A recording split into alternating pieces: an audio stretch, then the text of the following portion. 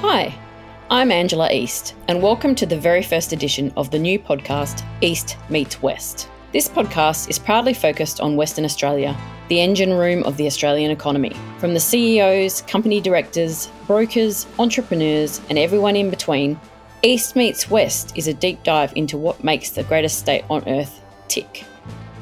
On today's episode of the East Meets West podcast, I'm chatting with Daniel Tuffin, Executive Technical Director of Cavalier Resources, a junior lithium explorer with a near-term gold mine in the hot M&A area of Leonora, with the intention to self-fund further exploration. Leonora, a town in the Goldfields Esperance region of WA, located over 800 kilometres northeast of Perth, shot into the spotlight last year with a flurry of M&A deals, particularly in the gold space, playing out. Cavalier's advanced Crawford Gold project sits smack bang in the middle of the excitement, surrounded by several operating mills that desperately need more ore. But Cavalier has optionality, and beside potential toll treatment avenues, the company is also investigating the on-site processing potential, with early success demonstrating high gold recoveries. Welcome, Daniel. It's great to have you on the podcast. Yeah, thanks, Ange. It's nice to be on the inaugural podcast.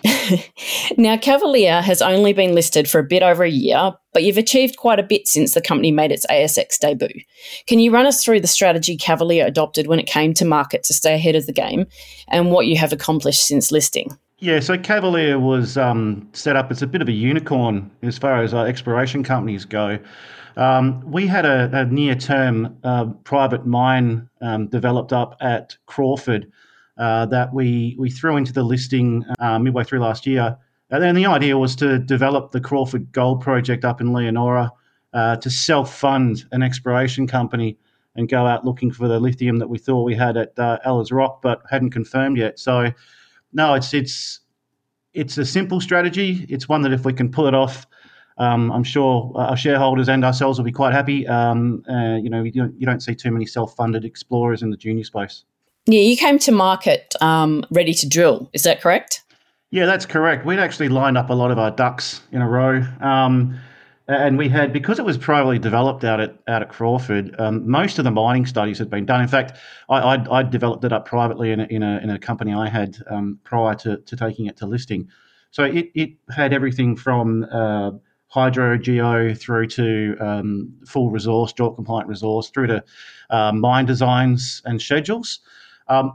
The last bit we couldn't really use as a listed company. We need to go back and make sure we're ticking the boxes for a JORC compliant ore reserve. Whereas if you take it private, we could have just gone through and proven its economic viability and gone straight to the state mining engineer. So that's all we're doing now.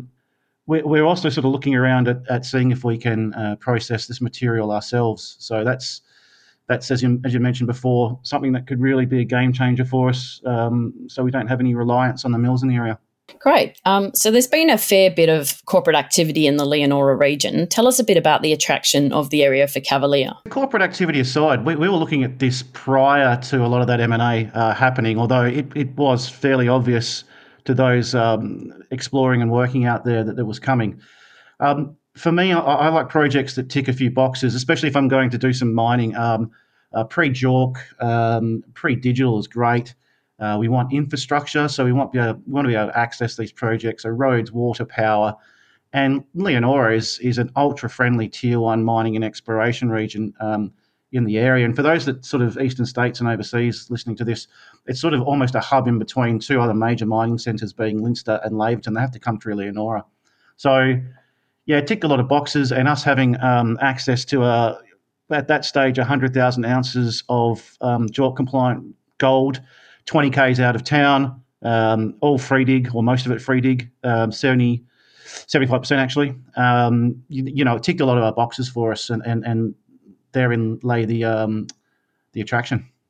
We've seen the likes of Genesis Minerals acquire a number of assets in the region through deals with Dacian Gold and St Barbara. Do you think Cavalier could be on the radar of neighbouring producers?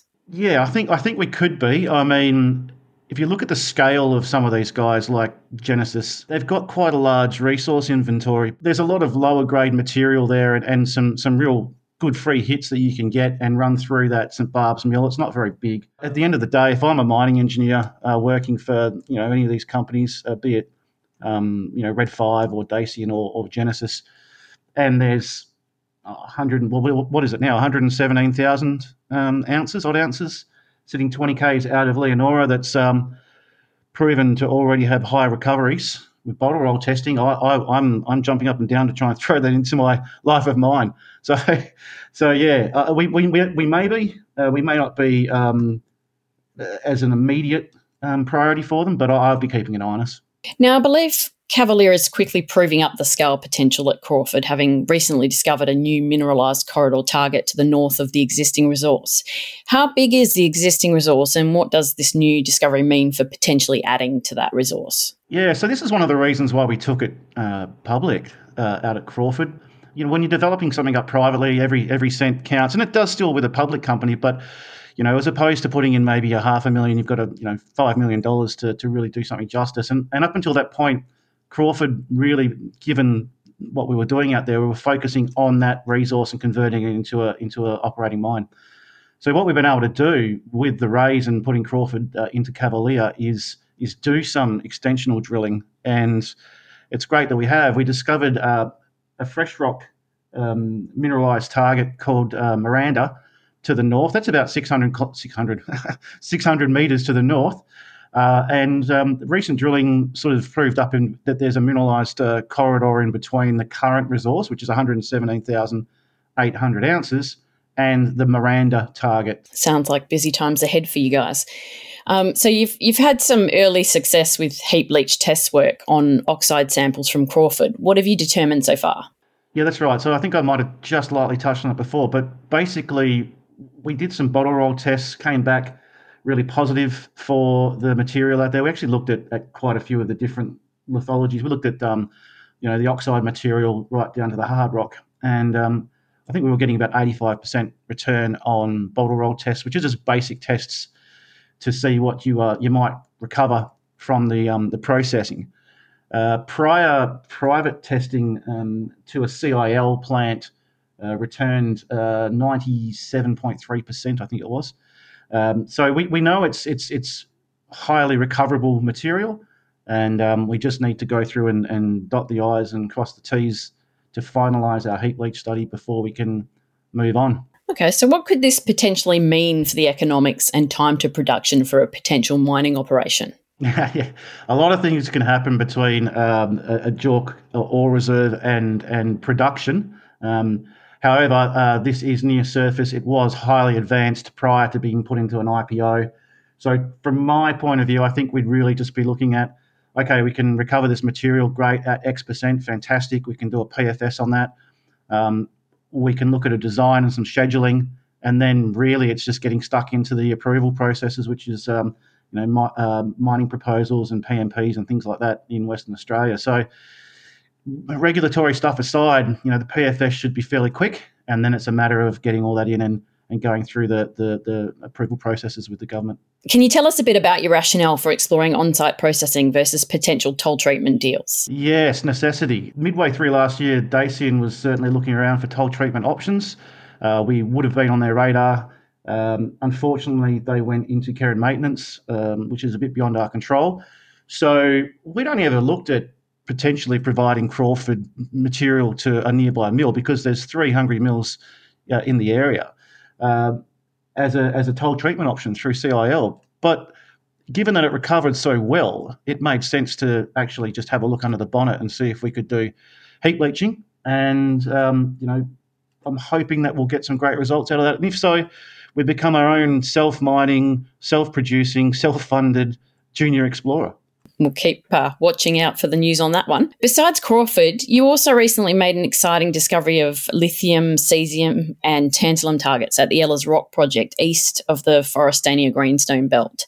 Tell us a bit more about that. Yeah, so what piqued our interest at Ellers Rock is it's in a pretty busy area for gold and nickel, with IGO to the northwest with the Cosmic Boy and Plant and their deposits. And, of course, to the west of us is Cat Gap, which is a gold deposit. We're also south of Forrestania Resources lithium trends. So we actually brought that into the IPO on the recommendation of some of the WA's most preeminent orogenic gold experts. And they were looking at the area really more as a nickel and gold target based off the geophys. There's 3 intrusive targets that look really really quite high potential. And they're ticking all the boxes. They're intrusives that are in greenstone up against the granite. So we went out and did all the survey last year on that, the environmental survey, to get approvals to go and drill. In the meantime, we actually went out and did 1,810 grab samples of the area, official samples. So they're really shallow. And what we got back wasn't unexpected, but it was a pleasant surprise. We ended up getting three large anomalous areas for lithium. They're LCTs, and that's something really exciting out at Ella's. So we could utilise any funds from Crawford and production out that way to really develop up what is quite a large area out at Ella's Rock. I mean, it's a huge package that we have out there, and we're only just scratching the surface. So as we all know, the battery metal space is an exciting one to be venturing into. Obviously, it's a very early stage, but what is Cavalier's plan for delving deeper into the lithium potential at Ella's Rock? You're right, it is an early stage for Ella's and for our lithium out there. So there's going to be some people some investors that will really be interested in hopping on board now and taking a punt. There are those that might want to wait a bit longer. The plans for delving deeper, well, really it's about going back and doing the basics now, geologically speaking. So what we need to do is go out there and groundproof those target areas. They're LCTs, so there's every chance they're pegmatites. We need to go out and confirm that.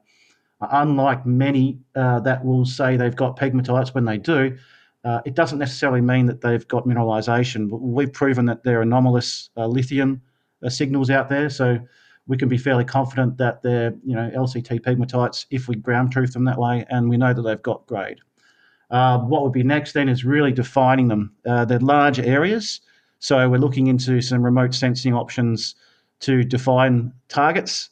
Once the survey of those particular areas are done, environmental areas are done, then we can go in and drill said targets. So it's really about just putting all your ducks in a row and ticking the boxes to make sure that we've got everything done, and hopefully we're in there drilling early next year.